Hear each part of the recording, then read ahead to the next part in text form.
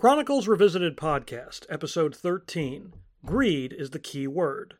The Mattel Electronics Horse Race Analyzer.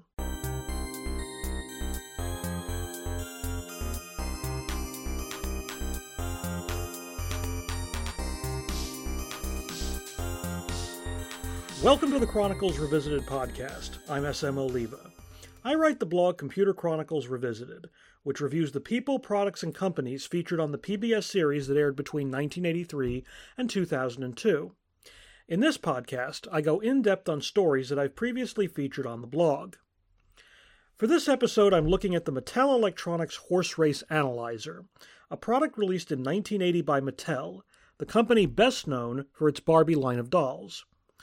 The Horse Race Analyzer only made a brief appearance on a March 1987 Computer Chronicles episode. Stewart Cheifet customarily introduced the program by showing his co-host, in this case George Morrow, an item that fit with that episode's theme.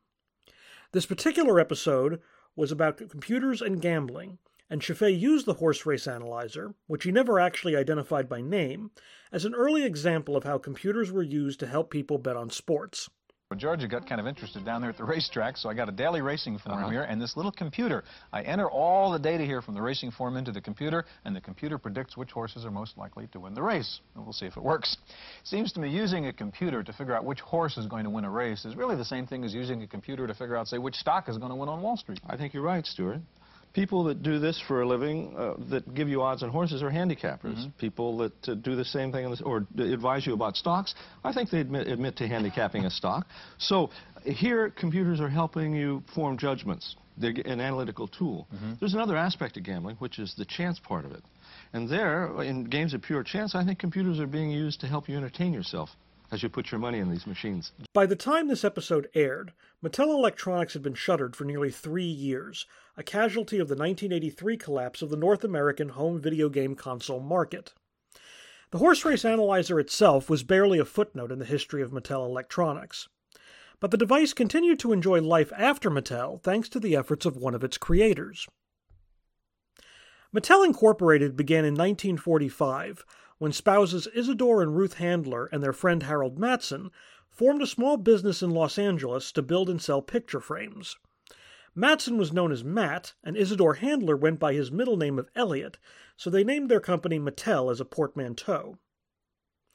After Mattel shifted to toys and launched Barbie in 1959, the company quickly became the #1 toy company in the world.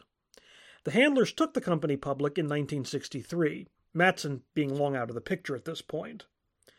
Then in one of the great recurring storylines of late 20th century business, Mattel proceeded to conglomerate, aggressively growing through a series of acquisitions, most of which had nothing to do with the company's core competency in toys.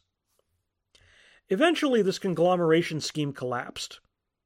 As Mattel's losses related to its acquisitions mounted, the U.S. Securities and Exchange Commission accused the Handlers and other senior Mattel executives of falsifying business records and financial statements. The SEC eventually forced the Handlers out of Mattel altogether in 1975. Arthur Spear, who was named president and CEO in 1973, was then left to rebuild the company.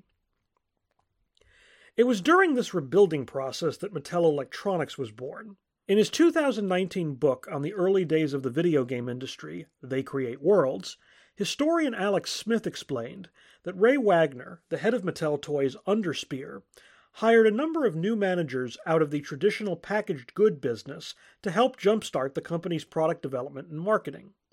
One of those new hires, Michael Katz, took over new product category marketing. According to Smith, games were traditionally a weak spot for Mattel. And since pocket calculators were all the rage in the mid-1970s, Katz pushed Mattel to develop a line of calculator-sized games based on LED technology. The first of these games came out in 1977 under the label of Mattel Electronics. These first handheld games, based on popular sports like American football and basketball, were a hit. Bolstered by that success, Mattel began work on a programmable home video game console, the Mattel Intellivision, which would debut in 1979. At the end of 1978, Mattel Electronics became its own division within Mattel Toys, with a former Nabisco marketing executive, Jeffrey Rockless, taking on the position of president. So how did the horse race analyzer fit into Mattel Electronics? The product that Stuart Chaffee described was not a handheld game.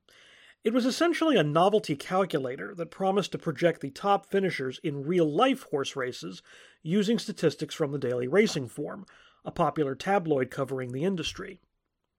Obviously, this was a product squarely targeting adults and not Mattel's traditional audience of children. As president of Mattel Electronics, Jeffrey Rockless gave the green light to the horse race analyzer sometime in 1978. The project originated with a Mattel consultant, Evan W. Mandel. Mandel, who went by Bill, spent most of his career at Revlon Incorporated, a cosmetics company founded in 1932 by Charles Lockman and brothers Charles and Joseph Revson. Charles Revson dominated Revlon as its CEO until his death in 1975. And during his 43-year tenure, Revson was by all accounts a dictator who routinely bullied, humiliated, and fired subordinates who challenged his authority. That included Mandel, who at one point was considered by many Revson's heir apparent. Mandel started with Revlon in 1955 as an advertising manager, where he helped push the company into television as that emerged as a new medium for marketing consumer products. By the late 1960s, Mandel was Revlon's executive vice president in charge of marketing. But working under Charles Revson took an enormous toll.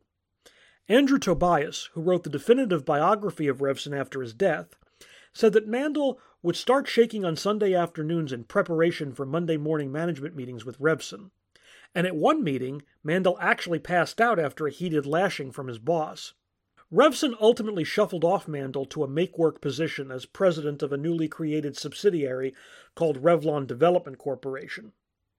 Once Mandel's stock options in the parent company vested, however, he departed Revlon for good in 1972. Just 45 at the time, Mandel was a multimillionaire and effectively retired, although he continued to work as a New York-based consultant for a number of companies, including Mattel. I don't know the specifics of how or why Mandel joined Mattel, but he was widely considered one of the country's top marketing minds, so it made sense for Art Speer and his team to recruit Mandel into their brain trust as Mattel looked to enter new consumer product markets. One of the few sources on Mandel's time at Mattel was Maurice Zolotow, a writer mostly associated with Hollywood biographies. In his 1983 book, Confessions of a Racetrack Fiend, Zolotow described Mandel as a passionate horse player. So passionate, in fact, that he would often spend an hour or more analyzing an upcoming race before placing a bet. And when the first fully assembled commercial microcomputers came along in 1977, Mandel purchased an Apple II to help him with his analysis. At some point in late 1977 or early 1978, Mandel pitched Jeffrey Rockless on the idea of developing a dedicated race handicapping computer under the Mattel Electronics brand. Now, this idea wasn't as unique for the time as you might think. There were at least two other handicapping calculators on the market in 1978. The first was the Kelco class computer, manufactured by New York-based APF Electronics. The Kelco actually started out as a slide rule developed by A. Stuart Kelsey in 1969. In 1977, Kelsey worked with businessman Armand Canella to convert the slide rule into a handheld computer based on a Texas Instruments TMS 1100 microprocessor. A second 1978 product was the Racetrack computer, which also was a calculator-style device, distributed by Starshine Group, a California-based importer of Asian electronics. Whether Bill Mandel knew about these other products is unknown, but it is worth noting that the final design for the horse race analyzer used the same Texas Instruments microprocessor as the Kelco. The programming, however, was quite different. Mandel worked with Dr. William L. Quirin, an associate professor of mathematics and computer science at Adelphi University in New York, to develop the horse racing algorithm for the Mattel product. Quirin started using a computer at Adelphi to analyze the results of turf races starting around 1971. By 1979, he published a book, Winning at the Races, Computer Discoveries in Thoroughbred Handicapping. Quirin's research examined how the results of past races could be used to predict the likely winners of future races. Quirin himself acknowledged the limitations of his methodology. For example, his computer analysis could not account for the skills of a particular horse trainer. Nevertheless, Quirin was one of the few, if not the only, academic scientists conducting research in this area. This made Quirin a perfect partner for Bill Mandel's handicapping computer project. The two men worked together and turned Quirin's theories into a program that fit on the TI calculator chip. And by the end of 1979, they had a working prototype. Mattel's Ted Mayer, who created the design for the Intellivision and worked on the original He-Man and the Masters of the Universe toy line, developed the case. Mattel first publicly unveiled the horse race analyzer at the January 1980 Consumer Electronics Show in Las Vegas. According to Maurice Zolotow, only a mock-up was shown at CES, and Mattel did not make any demonstration units available to the public. Nevertheless, Mattel Electronics management was already optimistic about the prospects for its newest handheld, which they hoped to sell at retail for $100, nearly 4 times the average going price of a typical Mattel Electronics game at that time. Jeffrey Rockless told one newspaper in February 1980, "The horse race analyzer was tested on more than 500 races at various tracks. The top 3 picks finished win, place, or show 57% of the time. That's a pretty good record." Rockless further claimed that if a bettor followed the analyzer's recommendations, they could see a 15 to 16% net return, which he said was better than U.S. Treasury bills. Ultimately, Rockless said that when it came to selling the horse race analyzer, greed is the key word. Rockless saying the quiet part out loud prompted another Mattel official to clarify to the press that the company was absolutely not promoting the horse race analyzer as a get-rich-quick scheme, nor was it a gambling device, something that was illegal in many states. That said, Mattel's advertising throughout 1980 for the analyzer continued to follow Rockless's lead in touting the device's results in real-world testing. Mattel had hired an outside research firm, the Nationwide Consumer Testing Institute, to test the horse race analyzer using data from 1,000 races across the United States. At this point, I'll briefly explain how the horse race analyzer worked. The device itself was basically a 32-button battery-operated calculator with a small LCD screen. For a given horse race, the user had to manually enter 31 pieces of data taken from the daily racing form, including the purse and distance of the race, and individual statistics for all of the participating horses, such as the number of days since the horses last raced, their post position, the horse's 2-year performance record, and speed ratings. This process generally took between 15 and 20 minutes according to the manual. The computer would then take all of this data and display the 4 best choices for that particular race. According to Mattel, NCTI's testing found that in 1,000 races, one of the 3 highest rated choices produced by the analyzer finished in the money, first, second, or third, about 90% of the time. In 51% of races, the highest rated horse finished in the money, and in 221 of 1,000 races, the analyzer picked the outright winner. These results failed to impress Andrew Beyer, the longtime horse racing columnist and handicapping expert for the Washington Post. In an August 1980 column, Beyer said Mattel Electronics was little better than a small-time hustler trying to make a fast buck for themselves. He noted that the horse race analyzer's ability to pick winners 22% of the time based on the NCTI test paled in comparison to simply betting on the favorites, who won about 33% of the time. A more significant measure of the analyzer's ability, Beyer said, would be the net profit or loss from a $2 win bet on all of the analyzer's selections. But Mattel never released that data. Instead, it offered what Beyer called meaningless figures, like picking the top 3 horses 90% of the time. For what it's worth, Maurice Zolotow wrote that when he tested a pre-release unit that he obtained by nagging Jeffrey Rockless, he won $156 over the course of 7 races on one day, with the analyzer picking 4 winners. Another reviewer, Stephen Sansweet of the Wall Street Journal, said that in his own field testing, the analyzer actually beat Mattel's projections, with one of the machine's 3 highest-rated horses finishing first in 6 out of 7 races. Both Sansweet and Zolotow noted the amount of time it took to actually enter data between races made the analyzer somewhat impractical for use at the track. Sansweet said it took him 50 minutes on his first try to enter information on the 11 horses in the first race. And this was only made more difficult by trying to use the calculator at a noisy racetrack full of distractions. Sansweet also explained that the analyzer didn't even work for every race on his card that day. 2 of the races featured maidens, that is, horses that had not previously won a race. There was insufficient data with maiden horses for the analyzer's program to actually work.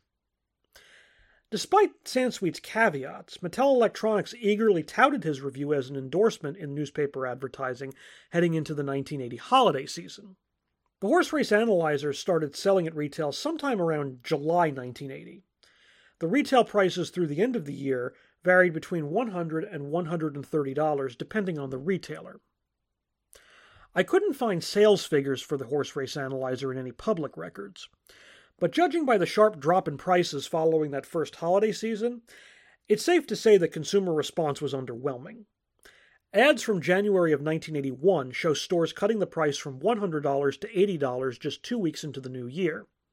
By mid-year, it was down to $60. In September 1981, one retailer was so desperate to get rid of its horse race analyzer stock that they were giving them away as free gifts with the purchase of a TI-99 4A home computer. And as the 1981 holiday season approached, the price had fallen to $30. A year later, some stores were still trying to dump stock for as little as $15. So, the horse race analyzer was not a smash success for Mattel Electronics. And by the 1982 holiday season, the company had no real interest in continuing to promote their expensive novelty calculator. Jeffrey Rockless, the product's main champion at the company, had left to join another startup, and at the end of 1982, the retail market for home video game consoles, including Mattel's Intellivision, started to collapse. By mid-1983, Mattel Electronics was laying off staff after the parent company reported a $100 million loss, most of which was due to the in-progress video game crash. In February 1984, Mattel closed its electronics division for good. But that was not the end of the horse race analyzer. It found a second life thanks to its co-creator, Bill Mandel. He purchased the rights to the device back from Mattel. I couldn't find any specific details about what Mandel paid. However, in 1983, he created a new company in Connecticut called Advanced Handicapping Technologies Incorporated. This company continued to manufacture and sell what was now stripped of Mattel branding and just called the Thoroughbred Horse Race Analyzer.